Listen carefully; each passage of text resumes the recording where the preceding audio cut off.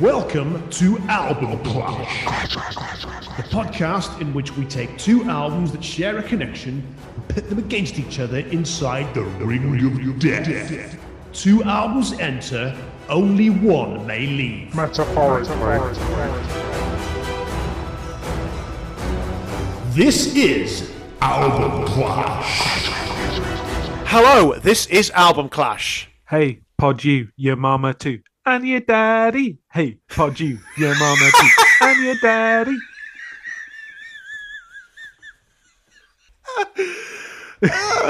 Yeah, fine. Hello, Kevin, how are you? I am all good, and I'm sure you're delighted to hear Daphne and Celeste thrown in. Lovely stuff. Daphne Celeste, whom I have seen live. You have indeed. Not for very long.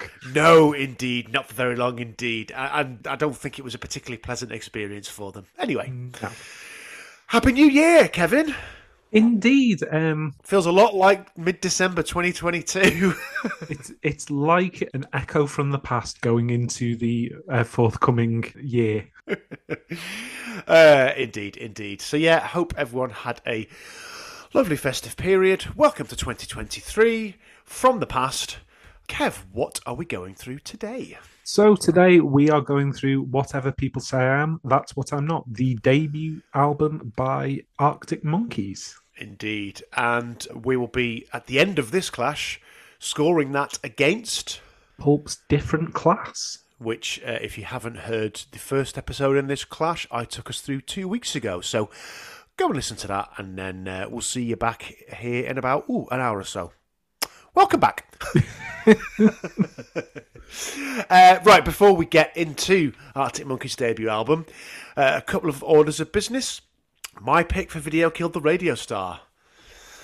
And I have picked, well, it's a new video. It's the new single by a band we've talked about before on Album Clash, Orbital. And their new single, Ringa Ringa, featuring the Medieval Babes. Well, so it's taken from their forthcoming 10th album, Optical Delusion. Good name for an album. And the video is directed by Orbital themselves. Kev, describe the video. This is going to be quite difficult for me to describe. I'm not actually joking here, because you didn't Have you not watched it yet? You didn't send it me. I did send it you. Oh, no, you did. I tell like, no, I haven't seen it. I didn't pick up the message. So there you go. So you've not picked it up. Right, okay, well, I'll describe it. Okay. So, the video, which Kev is not at all watching right now whilst I am describing it. So, this is definitely going in, by the way. Right, so the Medieval Babes appear in the video, which, well, basically shows them doing various pagan-looking rituals, wearing scary animal head masks, dancing around, whilst the lead singer of the Medieval Babes sings a sinister version of Ringa Ringa Roses to the music. Kev's face is quite disturbed. It is quite a disturbing watch. You know the South Park episode where the woodland animals, which is a Christmas episode. Woodland Critter Christmas. It's fucking brilliant, by the way. It's one of the best South Park episodes. Yeah, but yes. where they're all demonic. Yes. It's basically that. Yes. Also with plague doctors in it. It's a really good song. It's very Orbital. The video itself, it's got a very Chemical Brothers feel to it, in that I can imagine if the video gets played at the live shows, it's going to send a lot of people's night down a very dark path. Oh, they are not going to have a lovely time with that. But yeah, so it's a good tune too. I'm looking forward to the new album. I think we've established I like Orbital quite a lot. It's the second single, I think, from the album. They did a song, I can't remember what it's called, with Sleaford Mods, whom I'm not a great fan of, but it's a good tune, actually. So I really liked the one they did with the Sleaford Mods. Yeah. So, yeah, that's Video Killed the Radio Star. We will post a link, but, don't have nightmares. Yeah, don't eat cheese before watching the video. No. That would be my suggestion. Fair. Okay. And it's also my pick for album of the pod. Okay, what are you bringing to our attention? Well, by pure coincidence, Kev, as it happened. So your last pick was the Black Angels, a band who took their name from a Velvet Underground song. And by pure coincidence, the band I'm going to talk about also took their name from a Velvet Underground song.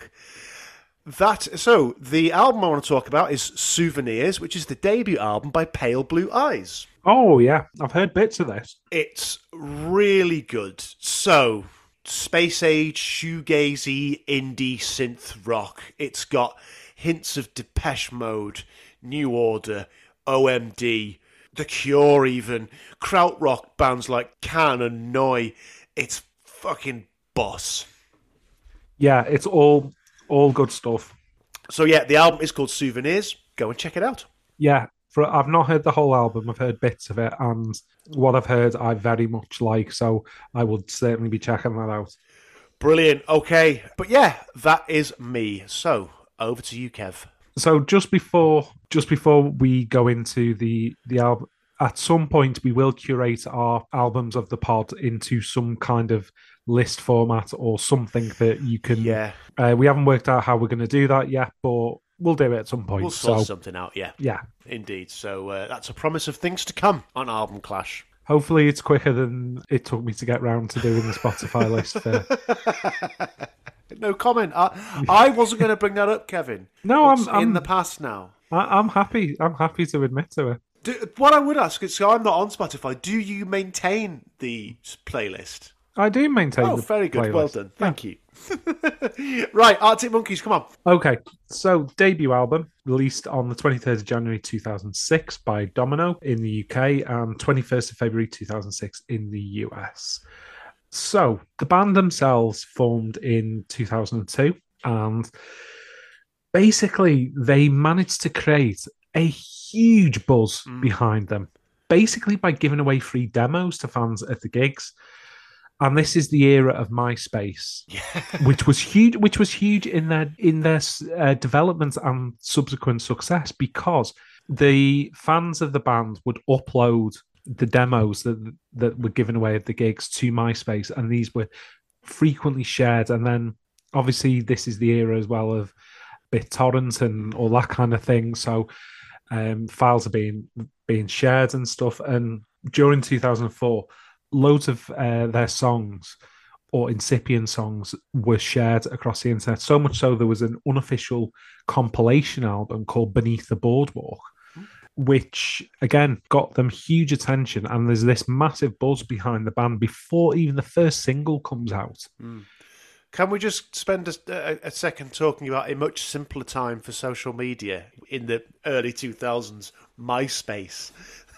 I mean, do you remember that ITV, the holding company for ITV, paid a fuck ton of money for Friends Reunited, which then basically, basically like Facebook just went, oh yeah, you can just do that for now. You don't have to pay a fee. Yeah. My God, Friends Reunited, yes. Oh, Christ. They paid like a huge amount of money for it as well. Like, anyway. So yeah, so the Beneath the Boardwalk compilation. So it had the tracks Mardy Bum, I Bet You Look Good on the Dance Floor, Fake Tales of San Francisco, Dancing Shoes, Still Take You Home, When the Sun Goes Down, which was then known as Scummy or Scummy Man, and A Certain Romance. So basically most of the album was out on the internet before it was even put together and released. And that's a bold move. Yeah. So they obviously saw the writing on the wall for physical music, the physical medium, if you like, at that time, and saw that people were, sharing music digitally, and lent into it in a way that few of their peers did. I remember Radiohead did something around about that time where they were like, here's our new album, pay what you want for it. Yeah. Which, was that Moonshine? No, it wasn't. No, I think it was In Rainbows, Yeah, anyway, sorry. So the album itself, the original release date was the 30th of January, but it was brought forward to the 23rd of January, officially, according to, it was related to high demand. However, it was believed that the move was an attempt to counter the effects of that it had been leaked onto file-sharing websites. The re-record album versions had been leaked onto the internet by December 2005. But despite this, on the first day of release, it became the fastest selling debut album in British history, selling just under 120,000 copies on the first day. By the end of the week, it sold close to 364,000 copies. Fair play. So is that beating Be Here Now's record? No, but it's the fastest selling debut. Sorry, Dave. Okay, sorry. Beating Elastica's record then. Indeed. Yeah. So that first week, they sold more copies of that album than the rest of the top 20 albums combined.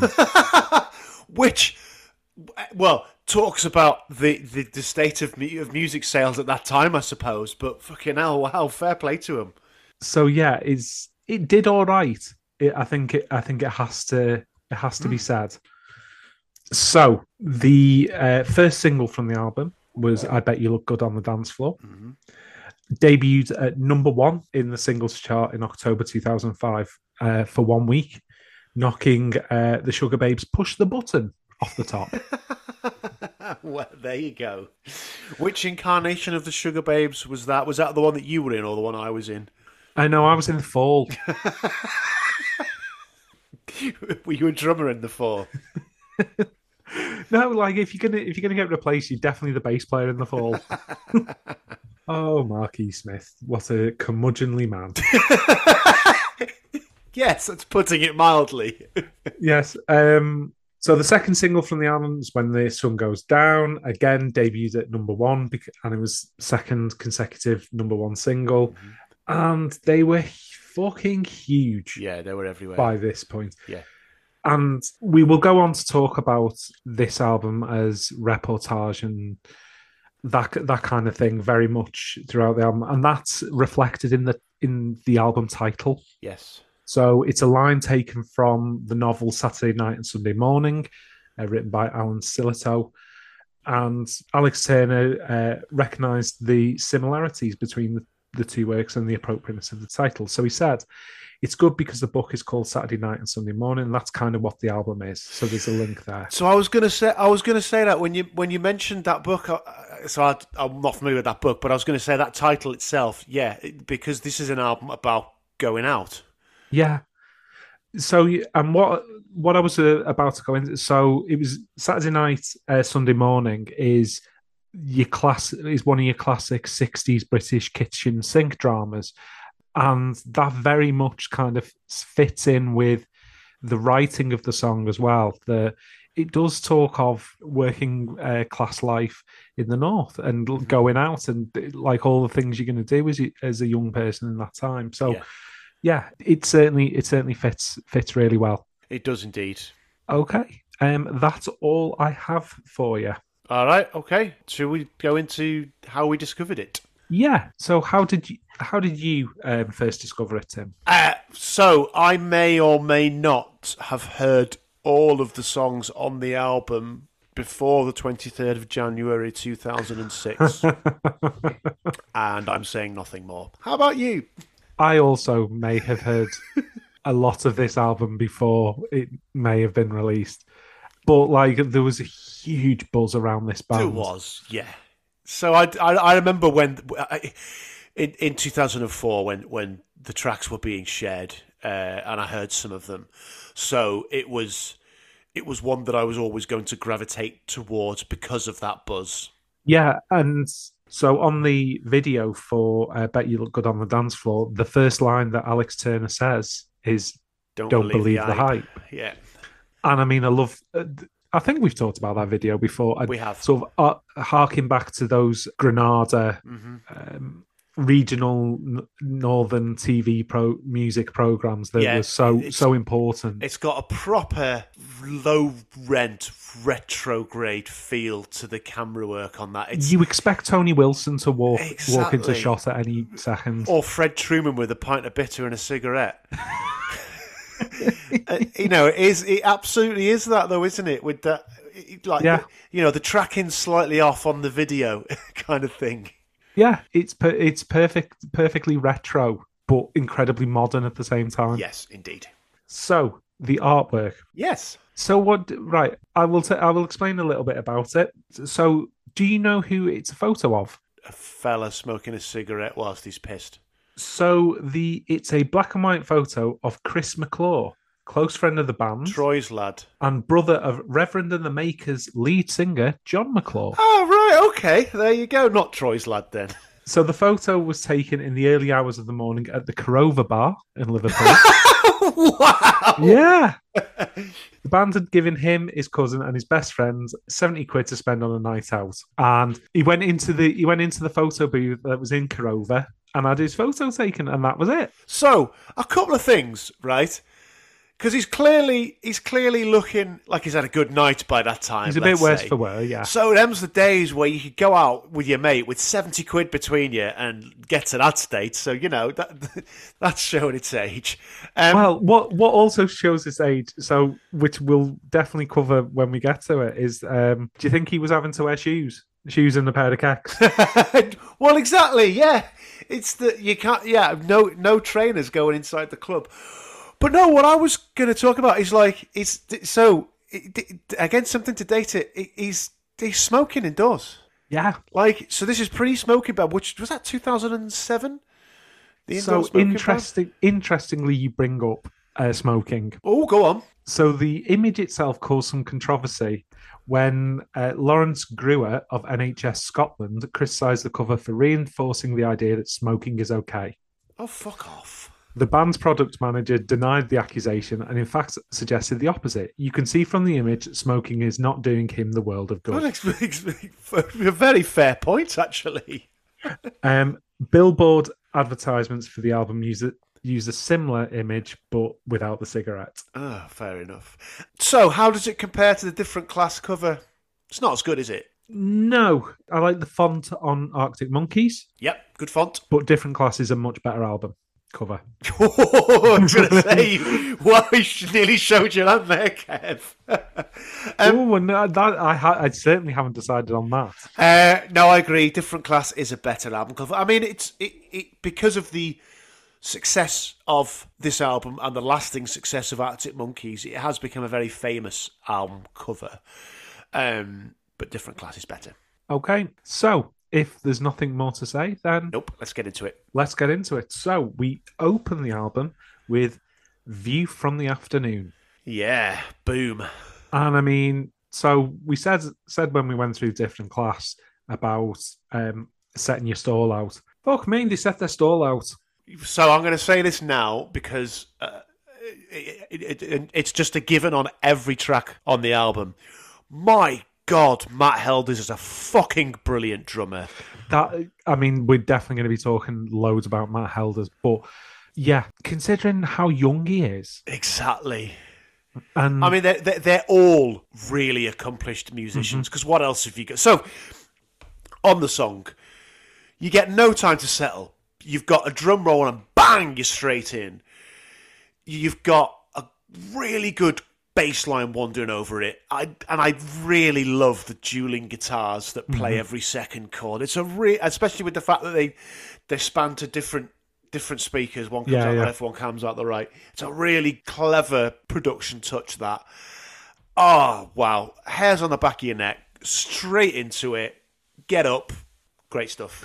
Yeah, and it's a clever choice in terms of opening your album. So you've not gone with the most obvious that you could have gone with, but what you've this was a band that was talked about, like sort of it's garage, it's punky, it's so you don't want to open with a ballad. You don't want to open with something that's slow. You come in, slap them round the face with a big wet fish. And that's exactly what it does. And just whenever I first hear the opening bars of this, it reminds me of the sheer excitement I had when I first heard it. Definitely.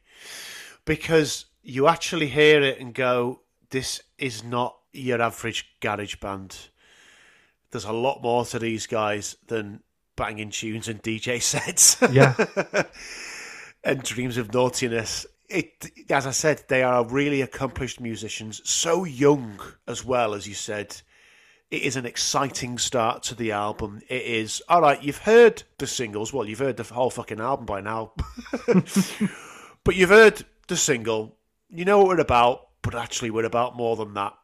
And when you, sort of, with the benefit of hindsight, when you look at now how the band has developed in the, 15 odd years since, 17 years nearly since this album came out, I think you can see the seeds of it in tracks like View from the Afternoon. Yeah, definitely.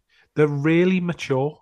Yeah. For a band that's only been knocking around for, 4 years when this comes out? Exactly. Yeah, it's a brilliant start. I love it. Okay, so then we move on to Bet You Look Good on the Dance Floor. Indie disco classic. Yep, absolutely. What a song.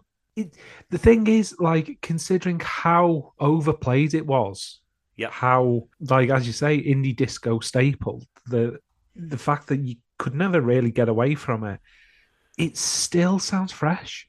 It still sounds exciting.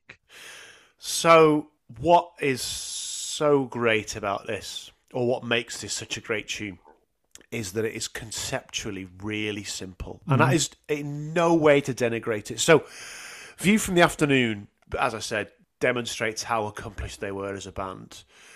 This is just, as I said, it's an indie disco classic because you've got a really simple chord progression. You've got a really great catchy hook. And it's got a rhythm. You can just pogo around to this song until your fucking lungs burst. It has got all the ingredients of a perfect pop banger. Yeah, like it's got a really memorable chorus that absolutely gets into you, and it shows how brilliant. I mean, at this age as well, and we will obviously we're going to talk about this as well. What a brilliant lyricist Alex Turner is, because like the turn of phrase that's used in here is fantastic, and there's, so as you say, so many great hooks that just worm their way in. It's brilliant. Yeah, it is brilliant. I have nothing more to add to it. You've summed it up perfectly there. Okay, so we then move on to Fake Tales of San Francisco. I mean, you've just talked about Alex Turner being a brilliant lyricist, and I'm just going to read one line to you here. All the weekend rock stars are in the toilets practicing their lines. It's a fucking brilliant lyric. And I mean, the dripping disdain that's throughout this. Because, we've all met those fellas. The fucking posers at the party. Probably back, so this is 2006, wearing a fucking Ben Sherman shirt, 3 sizes too small, who try to impress everyone by fucking endlessly bullshit. Basically, this is the anthem of Jay from the Inbetweeners.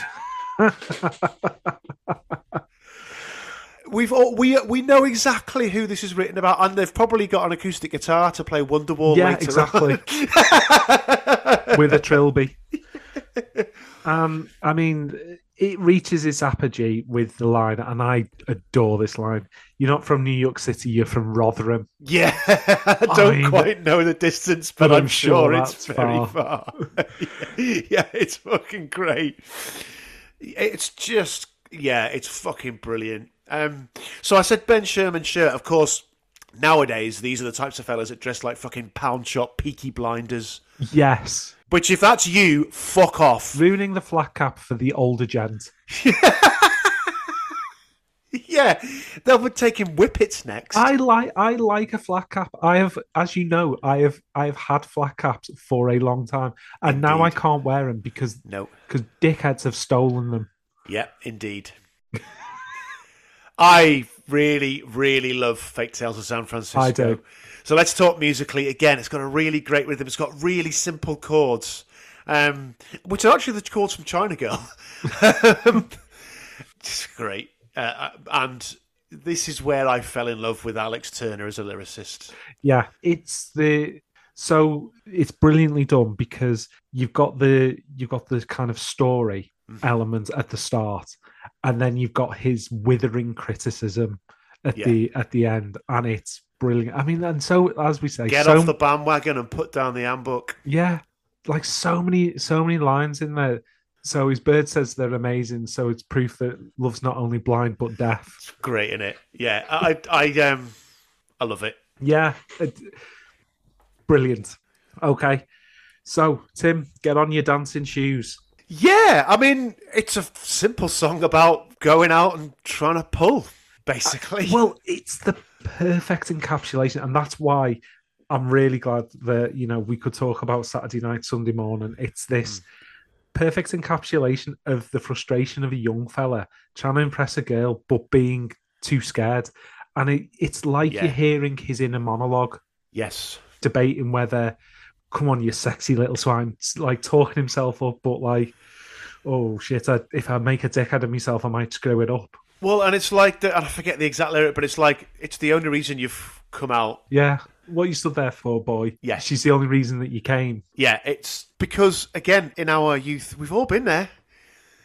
We've all done it. That sort of trying to be aloof and going, no, I've come out. I've just come out to have a few drinks and have a good time. I'm not interested in any of that. Trying to lie to yourself. It shows you so we're going to talk loads about his writing, and it is brilliant because it does speak to that experience as a younger fella. Yeah. But musically as well, like, again, Right. the drumming. The rumbling toms that start Yeah. off, dum, dum, dum, dum, dum, dum, dum. It's really good. It's as though that is the protagonist's heartbeat. Oh, nice. I like that. Yeah, we've gone proper South Bank show now. I hope I don't start sounding like Melvin Bragg. What is it when you've got a thing about Melvin Bragg? He's all right. No, it's like in our time. It's just Melvin Bragg. Like, I suppose he's very much of our generation, and like he represents a certain thing. He is a fan of his own intellect. Fart. Twitter. Okay, but Dancing Shoes, it's great and it's dead exciting. It's a really exciting tune. Exciting is right. Yeah, I agree. Okay, so you probably couldn't see for the lights, but you were staring straight at me. Great title. Yes. Again, really well performed. It's really well put together. And the drumming. Phenomenal. I have to say, this doesn't stand out to me, this track. It's not bad. It just kind of is. Mm-hmm. It is. That sounds really critical, and I don't mean it as such, but it's not as good as the two or three that have preceded it, and it's not as good as the two or three that are going to come next. So it's it just is. Yeah, unfortunately for it sits in between an absolutely phenomenal start and then some lyrical brilliance that's coming up. And it pales into insignificance next to him. It's perfectly good. What I will say is, in terms of the subject matter, it's very well placed. Mm-hmm. But because this is in a run of songs which are all about trying to pull, when you're off, when you're out, So this is the unobtainable girl. She's not interested, but you're still going to have a go. So, what I like about the whole album here is that it is spun together as a cohesive narrative. Yeah, thematically it works. It does. And so, whilst the song itself isn't a standout, I think the way it flows from what's gone before into the next is really good. But yes, the drumming is excellent. Yeah. Okay, we are absolutely flying through these. We are. So, still So taking... that's Cool. Sorry, before you go on to, so we are absolutely flying through them, and there are only 2 tracks on the album that go over 4 minutes. Mm-hmm. So it's a 13-track album, but it rockets along at a hell of a pace. Yeah, There's a load of sub 3-minute tracks on there. which I am bang into. There's a reason that I picked this album, and it doesn't hang around. No, it doesn't. Okay, Still Take You Home. You know nothing, Jon Snow. I mean, is this essentially describing a hate shag?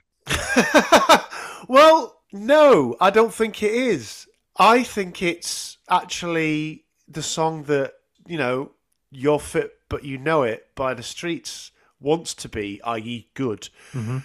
I think that's what it's describing here. It's that, my God, you're stuck up, you are, but I really fancy you. That's what I think it's describing. Maybe I'm wrong. No, I think that's a perfectly good read. Like, but the character whose monologue you hear, he's all like it's a kind of, I don't feel right about this, but I still quite fancy it. Yeah, okay, maybe. But again, the writing is brilliant. It's really clever, and the lyrics are really great. And again, there's a reason that this album did really well, because it speaks to that experience, that how many lads of their age were doing this and were having these thoughts at that time. It's in this, it differs from Different Class, whereas Different Class was speaking to the seedier underbelly of elements of working class culture and to the class divide. This resonates because it's describing what people up and down the country are doing every Saturday night. And at this time, in the mid-2000s, we were all going out on a Saturday night having a load of beers in a shit club where, as you said, you had to wear shoes and a decent pair of chinos, otherwise you weren't getting in. Thank fuck for that era's over. Fucking like, shite, you're not wearing trainers, so you can't come in. Oh, fuck off. No, I'd like to go to a place where you're not wearing trainers so you can't come in. No, shite. Absolutely agree with you.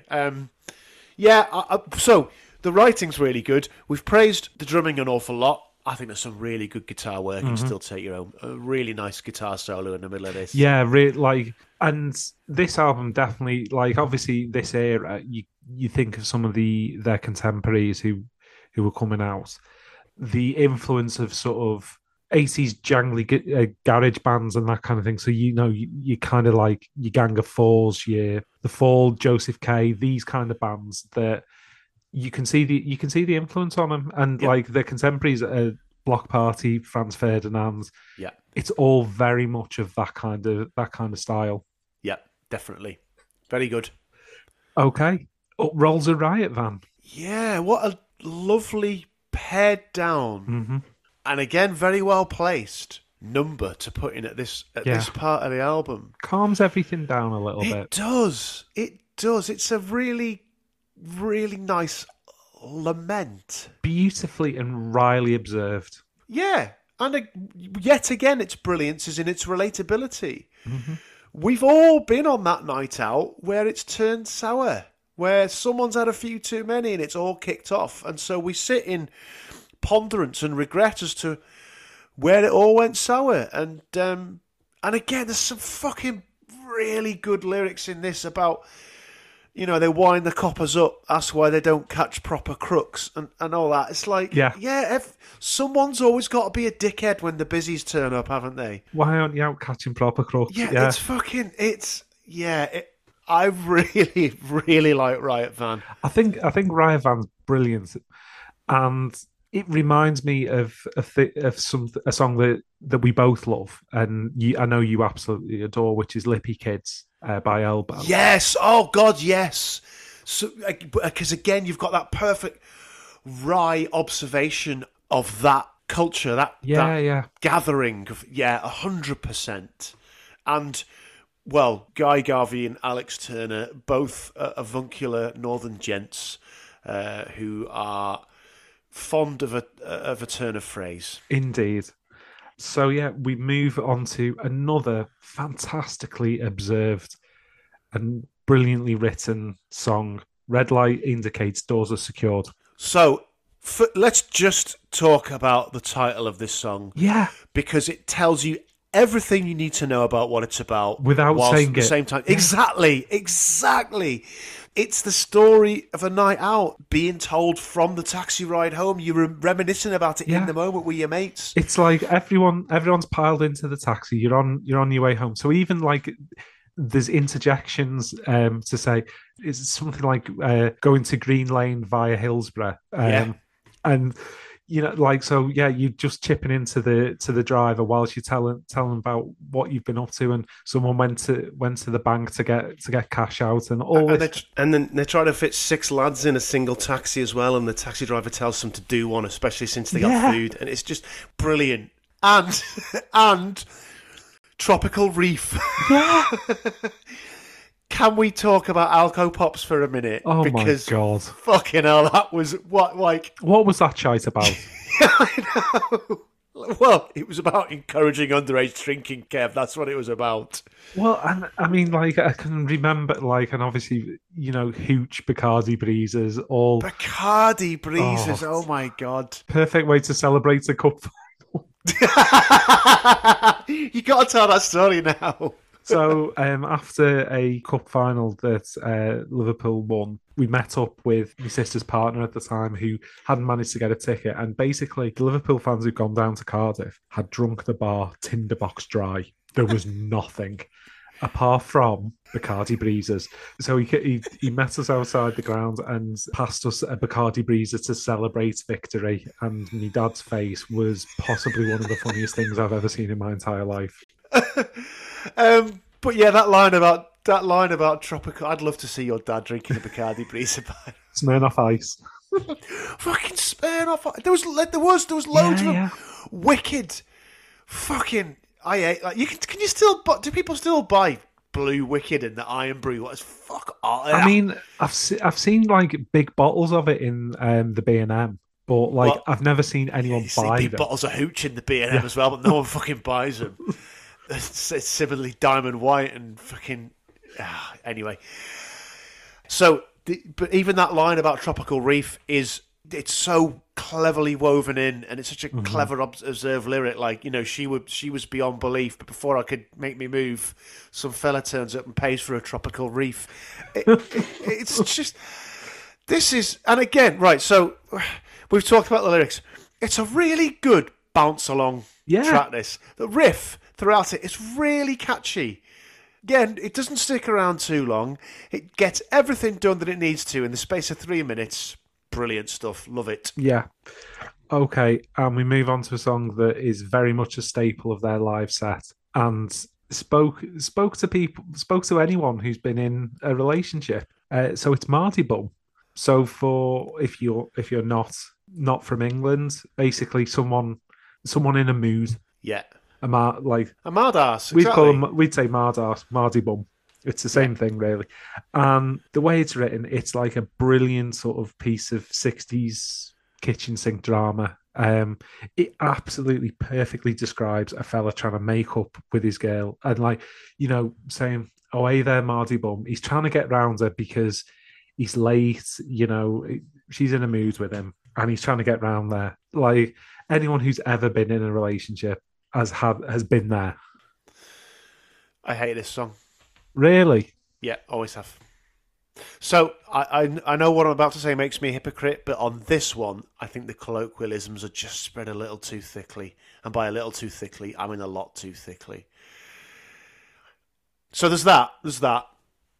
But we went through different class the other week around a lot of the people that came to listen to Pulp and go to the gigs and stuff, they didn't get it.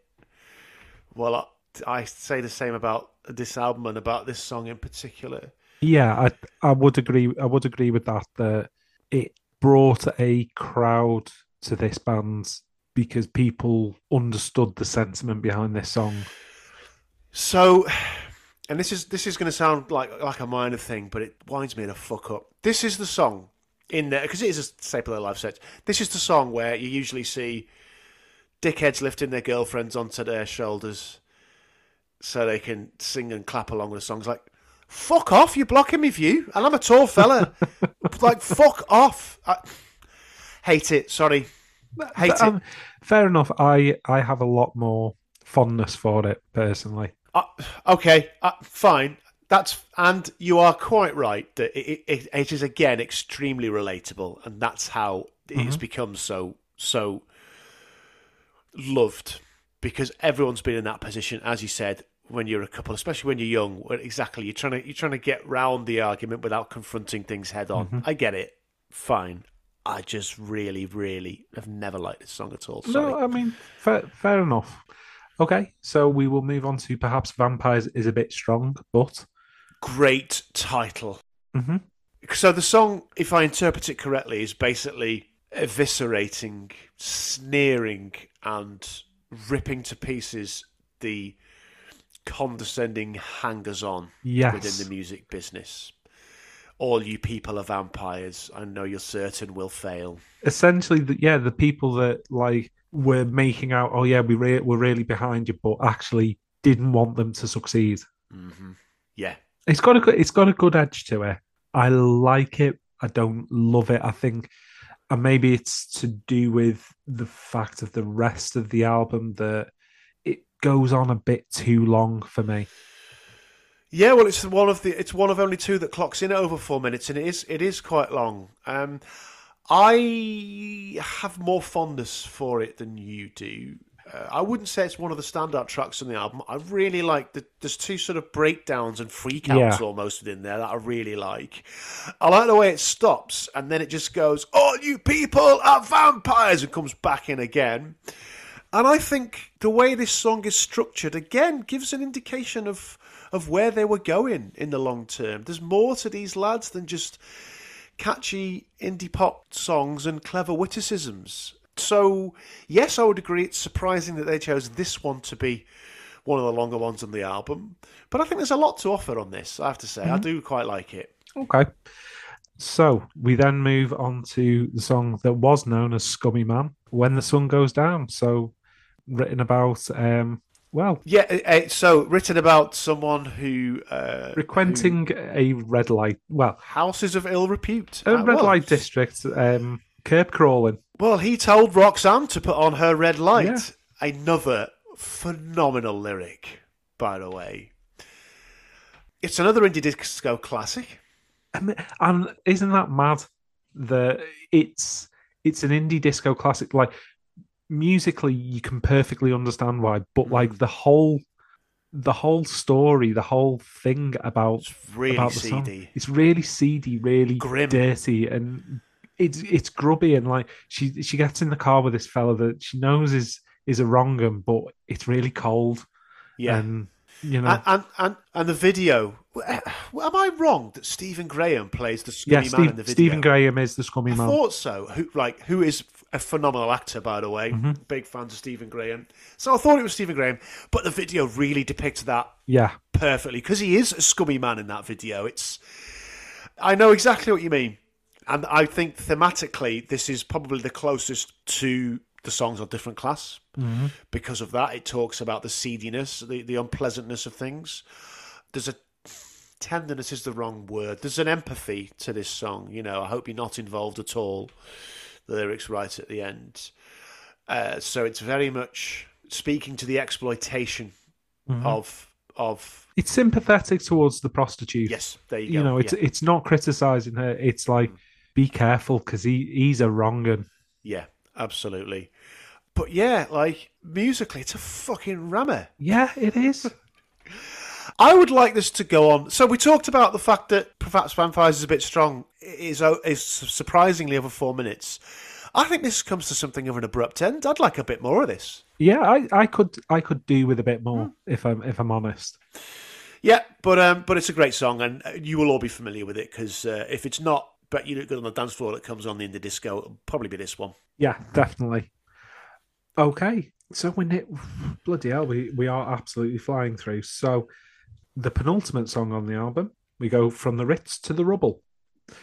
And we talked earlier about the difficulties in this era of even being able to get into a place, and this talks perfectly about being refused entry by a bouncer who doesn't like the look of you. Doesn't like the look of you, yeah, exactly. And it's like, you ain't coming in, and you've got to walk. Your name's not Dan. You're not coming in. You got to walk past 10,000 eyes in the line. Yeah, and again, thank God that attitude seems less prevalent now. Let's put it that way, because it just made going out so unappealing. It's again relatable because it perfectly tells that story of fuck off you, but like you're about 7 times the size of me. But he talks about 2 of them, doesn't he? Yeah, and it's that thing about, again, like perfectly relatable, the like bouncers of that era, particularly that they kind of wanted it to kick off, so they did. So they could give someone a kick in and then talk about how hard they were. Yeah, exactly. Is this about the Ritz in Manchester, or not about but does the Ritz of the Ritz to the Rebel refer to the Ritz in Manchester with its bouncy dance floor? I do not know. It was not only was it bouncy, but it was also revolving, if you recall. Yes, I do recall. Yes, very much so. Yeah, worth a visit to the Ritz if it's. I'm not sure it's still around. Yeah, it's still like you can still go to gigs there. Yeah. Yes, indeed. Great bass line on this. Yeah. The energy throughout this is fucking phenomenal. There's a really good build up to the crescendo at the end of the track. It kind of so we've talked at several points about the music reflecting the story in the song, and it kind of musically reflects the impotent rage of you can't because you can't take anything out on the bouncer because you're going to get a pasting, so you're angry, but it's directed nowhere. Exactly, and so what will happen is you're lying in bed that night, and like in your mind it will kick off, and you'll kick the shit out of him in your mind.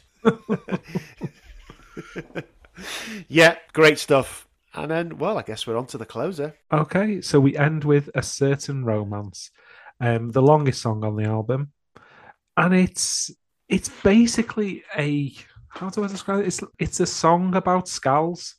And it's an ode to them. That it talks positively and also negatively about Scallies. Yeah. What I love about this is, in a similar way to Common People, though not as overtly, this similarly eviscerates derision directed towards working class youth at this time, and the way that binge drinking culture was stoked up again by the tabloids as being a threat to our very existence. Benefit Street and 24 hours in police custody and all that shit. Whereas the song's going, well, what the fucking hell do you expect? These people have got fuck all going for them round where they are. They got jobs are shite. So why the fucking hell wouldn't they want to go out and get absolutely blathered at the weekend? What's wrong with it? Leave them be. Although I am with Alex Turner about calling out classic Reeboks. Shite. Or tracky bottoms tucked in socks. Hey, sometimes when it's cold, I will tuck me tracky bottoms into me socks. But classic Reeboks. Well, the thing is, so that was very much in the late 90s. It was the rig out. It was definitely that was the tight fitting Lacoste polo shirt with fucking skinny jeans and Reebok classics. Yeah, they can fuck off. Whereas now, obviously, it's a North Face jacket, maybe Montero or Under Armour trackies with 110s. Stone Island. That's only if you want to get the badge in. So I think, well, I said it's a bit like Common People, but I think it's also a bit like Ease and Whiz. So I'm trying to compare the two albums. It doesn't celebrate that culture, the Scallies, but it certainly doesn't decry them. It shines a light on it. It's got a poignance to it, but it still has that sort of knowing sneer.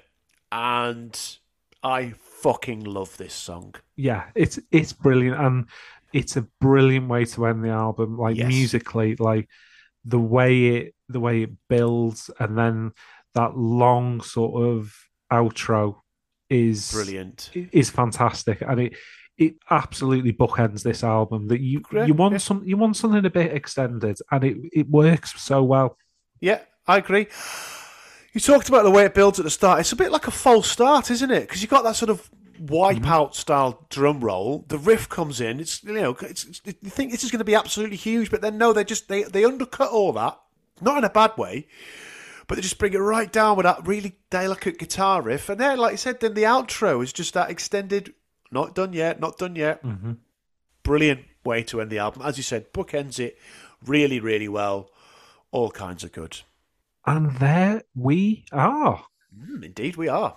Rocketed through 13 tracks. But like I said, the album itself doesn't stick around, does it? No, it's not. It's not a long album. No. Okay. So critically, it did all right.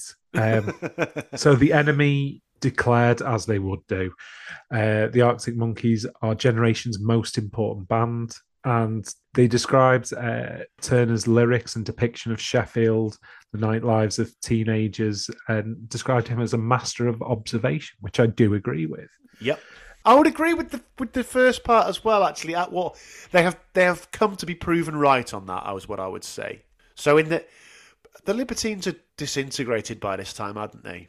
They were on. They may not have disintegrated, but they were on their way out. Yeah, and Arctic Monkeys definitely came to fill that position as the standard bearers for this new age of British guitar music. Mm-hmm. Music OMH wrote that it was a sort of guitar rock that makes you fall in love with music all over again, and particularly cited A Certain Romance as a standout track, being a wonderfully articulate dissection of youth culture that belies Turner's tender years. Yeah, agreed again. Spot on. So, what did he say? So, what did Robert Christgau say? Well, we know from Top Trumps the other week that he gave it an A-, so he liked it. Again, it's it's about 300 words. Right. So, he said, the great thing about this album is how untranscendent it is, as if these lads know the guitar band pleasures are cons. Sing-along tunes, breakneck momentum, next big thing ambition, Saturday night swindles, every one. Instead, Alex Turner and crew evoke club life as it is actually experienced. They sound like not knowing the doorman, like moving on a girl you think isn't pretty enough, like missing the bus in a leather jacket that doesn't keep out the cold. Many details are too UK specific for Yank yob gratification, but aesthetes will come to enjoy Turner's nuanced adenoids and his bandmates' thought-through arrangements. Just say you like it, Nobby. Just say it's good, this. So, unusually, there were some things that were actually relevant. Oh, yeah. But he still Christgau'd it up. Well, he's got to shoehorn phrases and words in there, which just, like, look at me, I'm so clever. Yank yob gratification. So, I'm just going to read a later retrospective review from the Rolling Stone, which is written 7 years after its release. So they wrote that it turned out that all the Monkees needed to conquer the world was scrappy, lager-fueled tunes about being young and bored in a bleak steel town. Thanks to Turner's big bag of creaky melodies and the band's snaggletooth guitar attack, even America couldn't resist pub punk gems like the Raging Sexy, I Bet You Look Good on the Dance Floor. Spot on. Mm-hmm. So, in terms of legacy for the band, they were never heard of again. Yeah, did all right, the album, and the band. They released their follow-up album, Favorite Worst Nightmare, pretty quickly after the initial success of this album, and they have continued to release pretty regularly. So yeah, they released Humbug, Suck It and See, produced by Joshua Homme of Queens of the Stone Age. It's not a very Queen of the Stone, like there are elements of Queen of the Stone Age in there, but funnily enough, the album afterwards, AM, sounds much more like Queens of the Stone Age. That's what I've always thought. So I would say AM to me is their best album. I think it's fucking great. You mentioned they've released things regularly. I think they've prolific is the word I would use. So they've every couple of years, really. The Car is what, their 7th album, 8th album, something like that. That's just been released last year. Yeah, so it's their 7th album, released late last year. 7 albums in the space of what, 15 years? Yeah, it's not an album every 2 years, 2 and a bit years, basically. Yeah, fair play to them. Yeah, I mean, so I wouldn't necessarily say AM is their best album. Like we could have a debate about that. But okay, it's my favourite album. But AM is a cracking album. The subsequent albums, particularly Tranquility Base Hotel and Casino, divisive. Very divisive. And what do you think of Tranquility Base Hotel and Casino? I'm never quite sure what I think of it. There are elements about it that I like, but there are also elements of it where I go, yeah, I get it, Alex. You really like Scott Walker. You don't have to just basically be him now. I would describe it as their Zooropa. So I was gonna say it's their Kid A, Well, yeah. which you know, it The analogy holds. yeah, it certainly was very divisive, and the car. I haven't heard the car yet, I have to say. So I have heard the car. It's much more tranquility based than AM. I'll put it that way.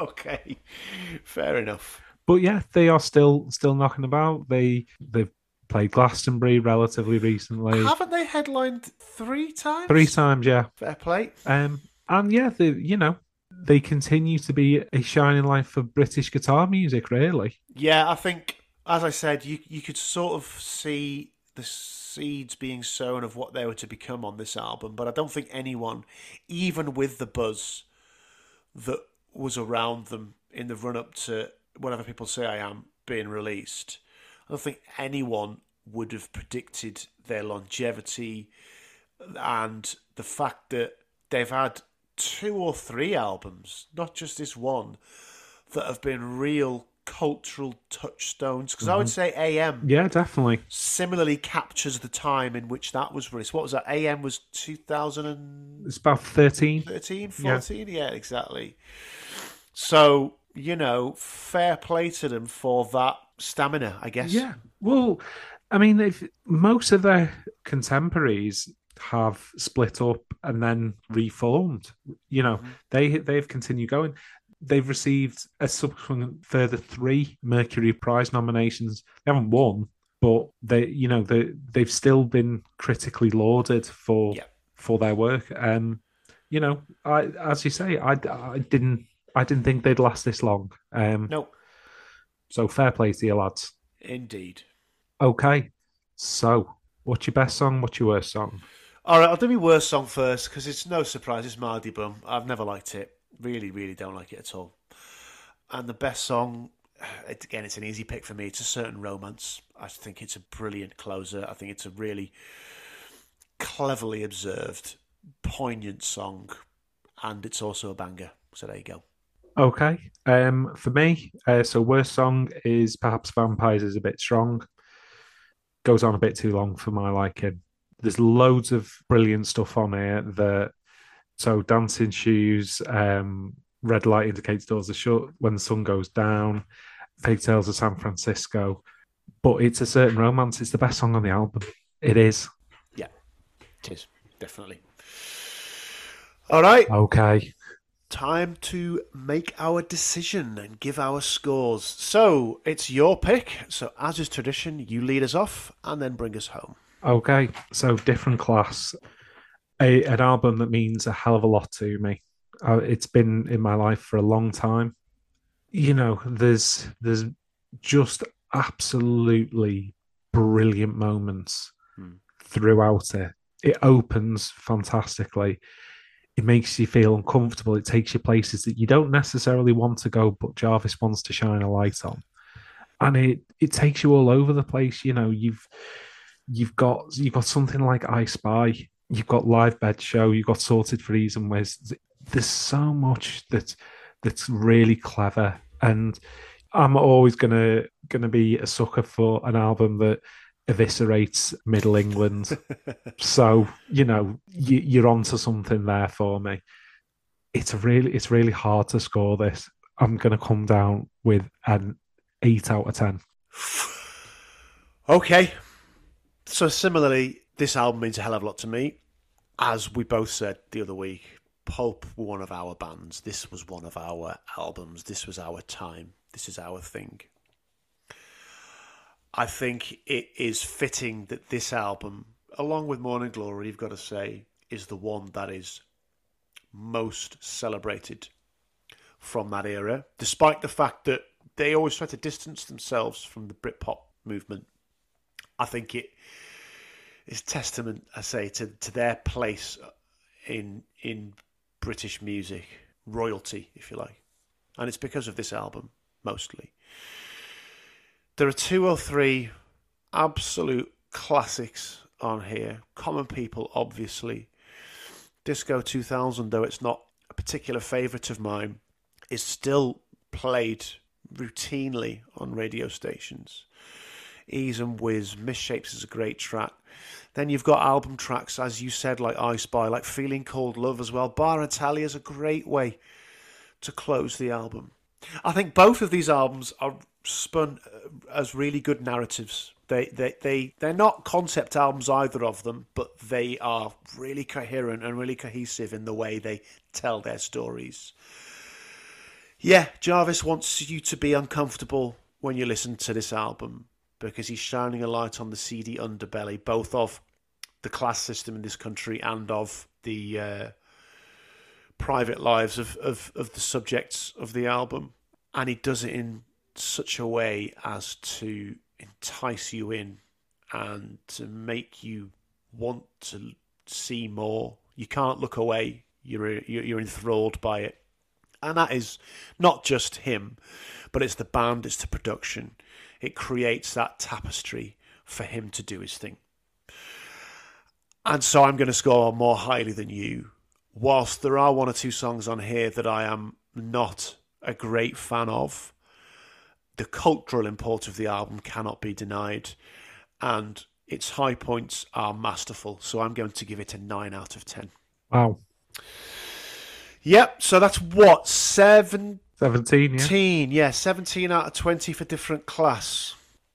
Okay, so on to the Arctic Monkeys debut, Whatever People Say I Am, That's What I'm Not. The strength of the songs on this album for a bunch of lads in their early 20s releasing their first record, both musically and lyrically, is remarkable. Compare it to Definitely Maybe, which is a favourite album of both of you and I, and has some phenomenal songs on there. Very few, if any of them, reach the depth of what you get on this album. And none of them are anywhere near as wryly observed as what you have to get into here. Again, there's a couple of all-time indie disco classics in Bet You Look Good on the Dance Floor and When the Sun Goes Down. Certain Romance is a beautiful track. Again, there's a couple of tracks I'm not hugely fond of. One I really dislike. That's just a personal thing. I can't say any other reason that it's just a personal dislike. I think they did better work later. I think as they matured from a very accomplished and proficient base, I think as they matured as songwriters and as musicians, their output grew stronger. I'm going to have to just bring this down to personal preference and my reflections on going back to listening to these albums again in researching this clash. I didn't respond quite as warmly revisiting this album as I had when I revisited Different Class, although I still responded very warmly indeed. So I'm going 8 out of 10 for Whatever People Say I Am, That's What I'm Not. Okay. So it's very difficult to kind of add anything to what you've said there. The maturity of the writing within this album is unbelievable. You would expect this kind of level of a veteran, of someone who's well into their career, not at the start. And they are perfectly poised and positioned vignettes of life in this period. There are so many classic lyrics and lines in here, and music, and that's not even getting into the music, and the songs are great. Yeah. So for me, I had perhaps Vampires is a bit stronger as my weakest song on the album, and I don't really dislike it. It's just I had to pick one, and it's really hard. This I didn't expect to come down this way. I had an idea beforehand that the pulp would be, because of the nostalgia, because of everything it means to me, that I would react stronger to it. But it was the opposite to you. Okay. That I reacted stronger to this because it meant a hell of a lot as well. But I was just overwhelmed by, as I say, lyrically, I can't get past it. And I'm comparing against Jarvis Cocker, who is one of the best observers of British life. Yeah. But this is fantastic and encapsulates so many different elements. So it's brilliant. It's not perfect. 9 out of 10. It's a draw. It's a draw. I hate draws. Fine. Okay. No, it's a draw. I'll 2 brilliant albums, difficult to separate, and I think that's borne out by the fact that ultimately we've both just had to go on gut feel about how we felt listening to them this time round. So I think, frustrating although it would be for the listeners, I think a draw is probably fair. It's the right thing because it's so hard to split them. Yeah, it is. So, the heavyweights of Sheffield are inseparable. They have both scored 17 out of 20. Bruised, battered, but leave the ring unbowed. Indeed. Well, very good. Very well put, sir. Yeah, both get 17 out of 20. So this clash ends in a draw. Sorry, guys. So, where are we going next on our road trip? It's you have the map, you have the car. I do. So I'm going to take us. I mean, this is a poorly planned road trip because we're going back across the Atlantic again, back to the States. Fucking hell, our carbon footprint's huge. No, we've got a catamaran that we've whittled out of bamboo. So. Is it the one from Waterworld? Waterworld, yes, it is. Yeah, and I've got gills, so we'll be okay. Right, so going back across the Atlantic to America, and we've had 2 clashes now which have been very guitar focused, and as we like to do every so often on Album Clash, we're going to mix it up in terms of the genres a little bit. So, Kev, we are going to Memphis, Tennessee. Okay, I'm excited already. And in 2 weeks' time, I will be taking us through 1967's I Never Loved a Man the Way I Love You by Aretha Franklin. Oh, yes. And I think you'll be even more excited about the album that I'm going to be asking you to take us through. Because, Kev, you will be leading us through from 1972, I'm Still in Love with You by the Reverend Al Green. Oh, that is just lovely, lovely stuff. I thought you'd like that. Oh, yeah, I am bang into this clash. Yeah, brilliant. So, I thought let's move away from white fellas with guitars for a little bit, and we're going to get our soul on. Good stuff. Good stuff. Indeed. All right, okay. That is in 2 weeks' time. In the meantime, Kev, Twitter. So, obviously, there have been loads of things with Space Karen, better known as Elon Musk, since he's bought Twitter.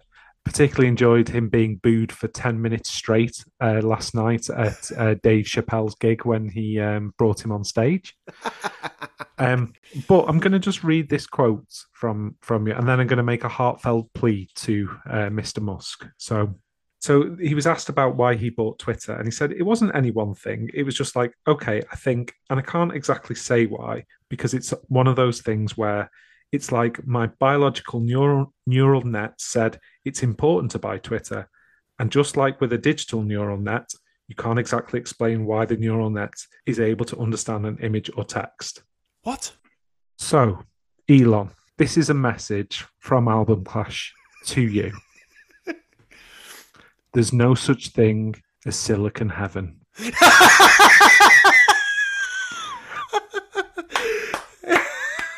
But where do all the calculators go? They just die, Elon. There's no such thing as Silicon Heaven. Oh, God. What a bell end.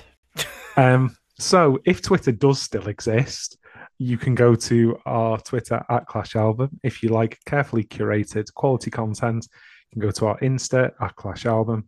Or if you too also want advice about Silicon Heaven, you can send us an email to albumclash@gmail.com. Also, don't check out Chris Barry's website because unfortunately Rim has become a conspiracy bellend. Yes, Indeed, I was crestfallen when you shared that with me last week, Kevin. Oh, very good. Are we ever going to get a Mastodon? Are we doing? It looks confusing to me. I don't understand what it is. No, it's a metal band, isn't it? Exactly. I'm not signing up for a thing that I wouldn't sign up for Slayer. No, indeed, or Pantera. Megadeth. Right, enough of this silliness. Thank you for listening, guys. We hope you've enjoyed our trip to Sheffield and the albums that we have gone through. Keep in touch with us. Let us know what you like. Let us know what you don't like. Just a reminder, your homework for our next episode in 2 weeks' time is to listen to Aretha Franklin's I Never Loved a Man the Way I Love You. Until then, however, I believe I am the being known as Timothy. And I am the beast known as Kev. And we shall see you soon. Take care, guys. Ta-da. Ta-da. Take care of yourselves.